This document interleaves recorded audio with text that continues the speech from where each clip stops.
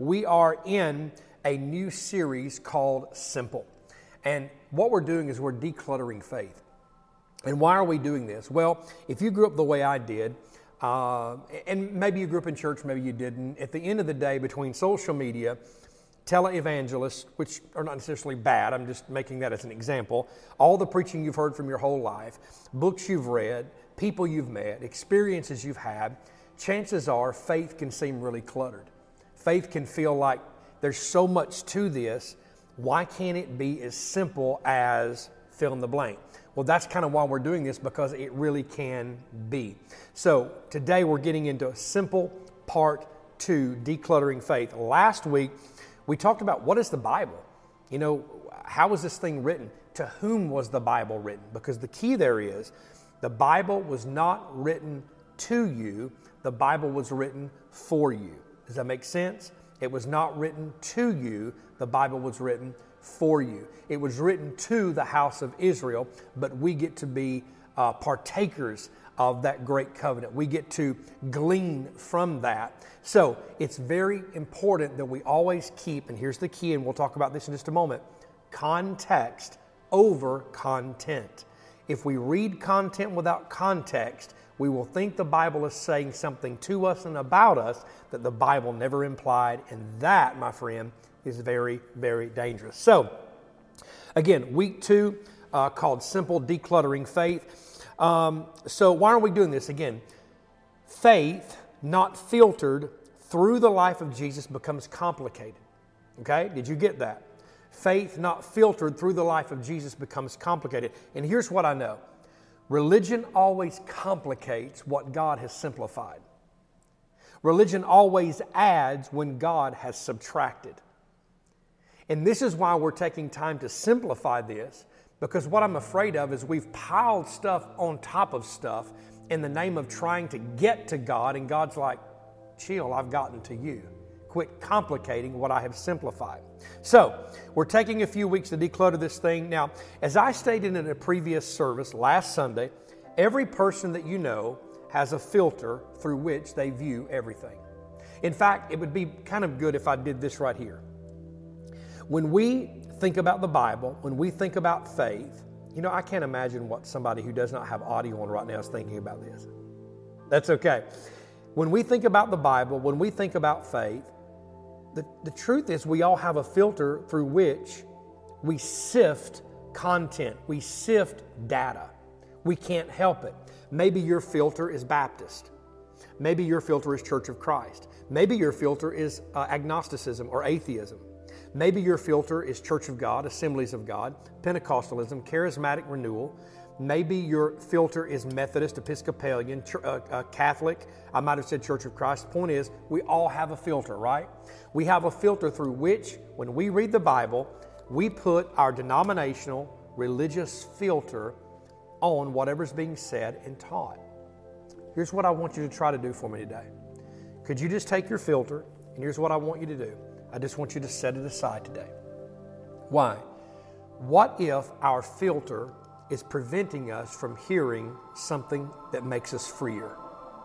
What if our filter is preventing us from hearing something that makes us freer? Now remember, if it doesn't make you freer, you're doing it wrong. Andy Stanley says it best. If your version of Christianity isn't making you freer, you're doing it wrong. This is true. So I want you to just kind of say, okay, for the next 20 minutes or so, I'm going to set aside any predisposition the best that I can, right? It's always going to fight against us. I'm going to set anything aside about what I know concerning faith, okay? Now, again, last week we talked about what the Bible was. This week, we're going to talk about what is the gospel. What is the gospel? Our filters are aside. Now let's get into the simplicity of what is the gospel. Now, the gospel is also translated euangelion in Scripture. That's Greek, okay? So I'm trying to simplify it, but in order to simplify it, I need to deconstruct.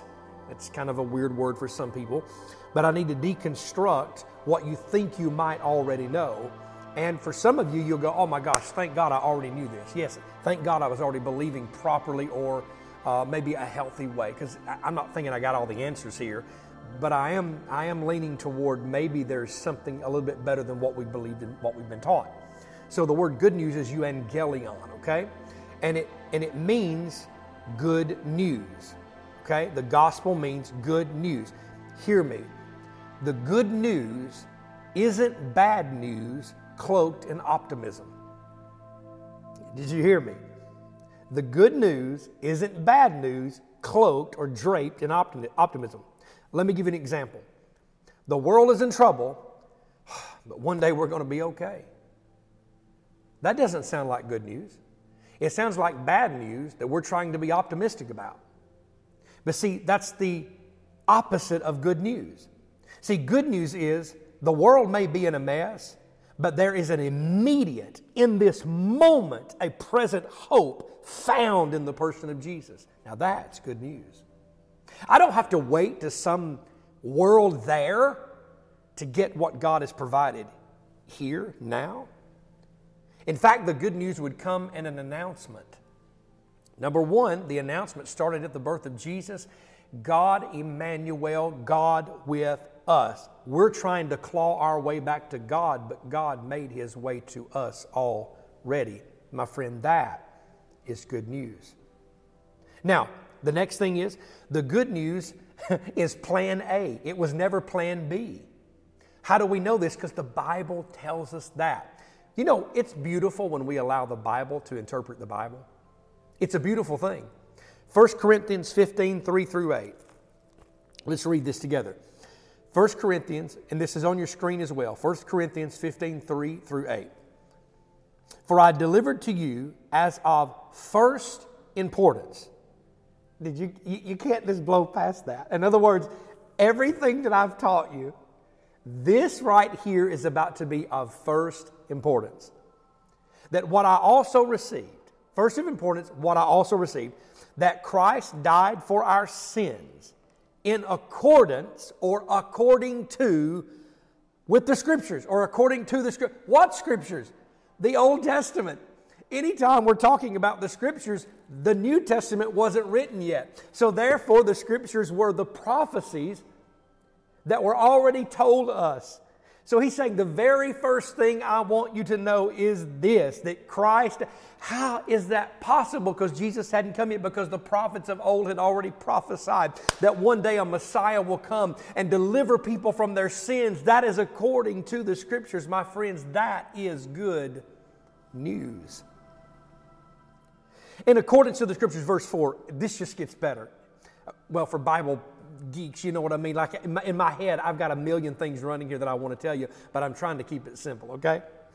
Verse 4, that He was buried, that He was raised on the third day in accordance, there it is again, in accordance to the Scripture, and that He appeared to Cephas, to the 12, then He appeared to more than 500 brothers at one time. Listen, Jesus broke up a big party after He had resurrected. Like this man showed up and said, y'all know I was that one, right? And I'm here among all these people. So He showed up to 1, He showed up to 12, He showed up to 500. And I love how He says, and when He wrote this, you got to keep in mind, this is 100 years after the resurrection. So you got to keep in mind, this is so far, or 70 to 80 years past the resurrection. And He even says here, most of whom are still alive. In other words, you guys can't deny what I'm saying because I have an eyewitness account. That is good news. He says, though some have fallen asleep. Isn't it amazing that Jesus doesn't call dying in Him death? He says we're just asleep. But those who sleep and are not aware of Him, He calls us dead. Verse 7, then He appeared to James, then to all the apostles. Last of all, as to one untimely born, He appeared also to me. Not me, to Paul. I'm not that old, right? He's appearing to Paul, and he's having this Damascus Road experience. Let me say it like this to you. The according to there means that it was set up beforehand. Plan A, not plan B. God didn't make a mistake and go, whew, I got to come up with something better. According to the Scriptures, He already had this thing in motion. So, the gospel is God's setup for humanity. The gospel, you have been set up, I have been set up, the whole stinking world has been set up with one message: I've got this. That's good news. Now, so the gospel is not just plan A, but the gospel is also a grand achievement. That's the best way to know how to put it. A grand achievement between God and the Son, Jesus. Well, what is this achievement? I'm so glad you asked me. Okay, listen. This achievement is this: sins were paid for and you were made righteous. You go, but Matt, I live like hell, dude. I believe on Jesus, but I live like hell. I have some major struggles. You may have some major struggles, but Jesus says you have some major righteousness. I get it, that's hard. That's the good news. The good news doesn't make sense to the carnal mind. In fact, Romans would teach us that the mind is at enmity with God. In other words, it's always fighting the righteousness of God. It's always fighting the good news because we don't want to believe that we can be made right. As one of my professors from college back in the day would say, He right-wised us. Now, you say, Matt, is this in the Scripture? Oh, it's absolutely in the Scripture. 1 Peter 2:24 says this: He Himself bore our sins in His body on the tree, that He might die to sin and live to righteousness. Sin died, righteousness came alive. By His wounds you were healed. So now, wait a minute. So healing is not just a miracle happening. Healing is also my sin being dealt with and righteousness coming alive. Yeah. Ultimate healing there is not just a physical thing that you happen to you, but healing is when you come to a realization that your sin debt, past, present, and future, we'll talk about that in just a moment, is paid for. Actually, we'll talk about that next week. Is paid for, and righteousness has now taken place of your old person. So, sin was defeated, sin was washed away, righteousness was completed. Now again, I need to tell you something. This is going to push your theology. It's going to push you, and I need you to hear me. Lean in here. Somebody type in, let's go. Come on, type it in, let's go. I'm about to push you here, okay? Your righteousness is not something you get to decide upon.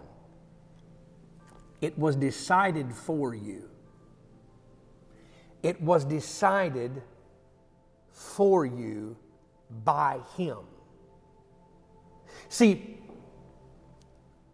I have come to this realization in my life, and I don't know when it happened. I don't necessarily know that.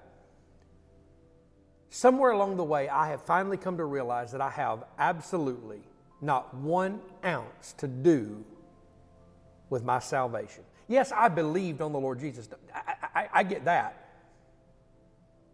But I'm saying I don't have anything to do with what He did for me. He did that separate from me and set me up so that I would one day believe in Him. See, that's good news. And for your life and for my life, He has set you up and made it possible for you not only to have your sins washed away, but for you to be righteous now. Again, I'm going to push you a little bit.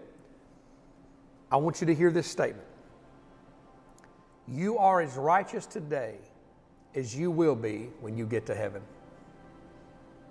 Because He did not reserve righteousness and say, I'm only going to give you 1/3 of the righteousness that I have.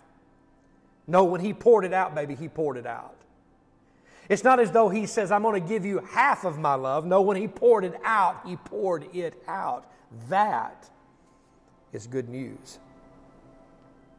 So the good news is this. The offer is free. If it were not free, it would not be the gospel. John Piper said that. The offer is free. If it were not free, it would not be the gospel. How do we know it's free? Let's go to 2 Corinthians 5. 2 Corinthians 5.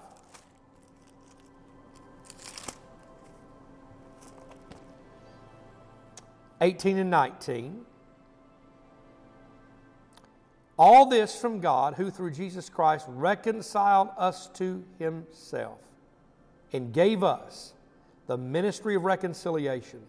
That is, in Christ, God was reconciling the world to Himself, not counting their trespasses against them, and entrusting us the message of reconciliation. So, Matt, you're saying that He's not counting anything against me? No, because He counted it all against Jesus, so that He would never have to count it against you. That is good news. That is the gospel by which you and I get to preach, teach, live in, experience. So, may we never again believe or behave as though the gospel promotes any sort of judgment, condemnation, or anything resembling. If my version, if your version of the gospel contains those attributes, it's not the gospel. In fact, it's heresy. Well, that's a strong word, Matt. What the heck does that mean? False teaching. It's false teaching. Anything that puts me in bondage is the antithesis, meaning it's anti-Christ. But the good news is that you who believe in Jesus are full of Jesus and His righteousness. Remember, and I'm going to close with these few statements. It cannot be good news and carry bad news at the same time. We do that as humans. Hey, I got something good to tell you, but I've also got something bad to tell you. That's not the gospel. The good news does not carry bad weight. So let me say it to you like this. The good news, the gospel, is enough. Let me pray for you today. Father, thank you for the good news that we have been made righteous through Jesus. And Father, I know that we, particularly those of us who've grown up in church, we've heard that for so long that it loses its savor.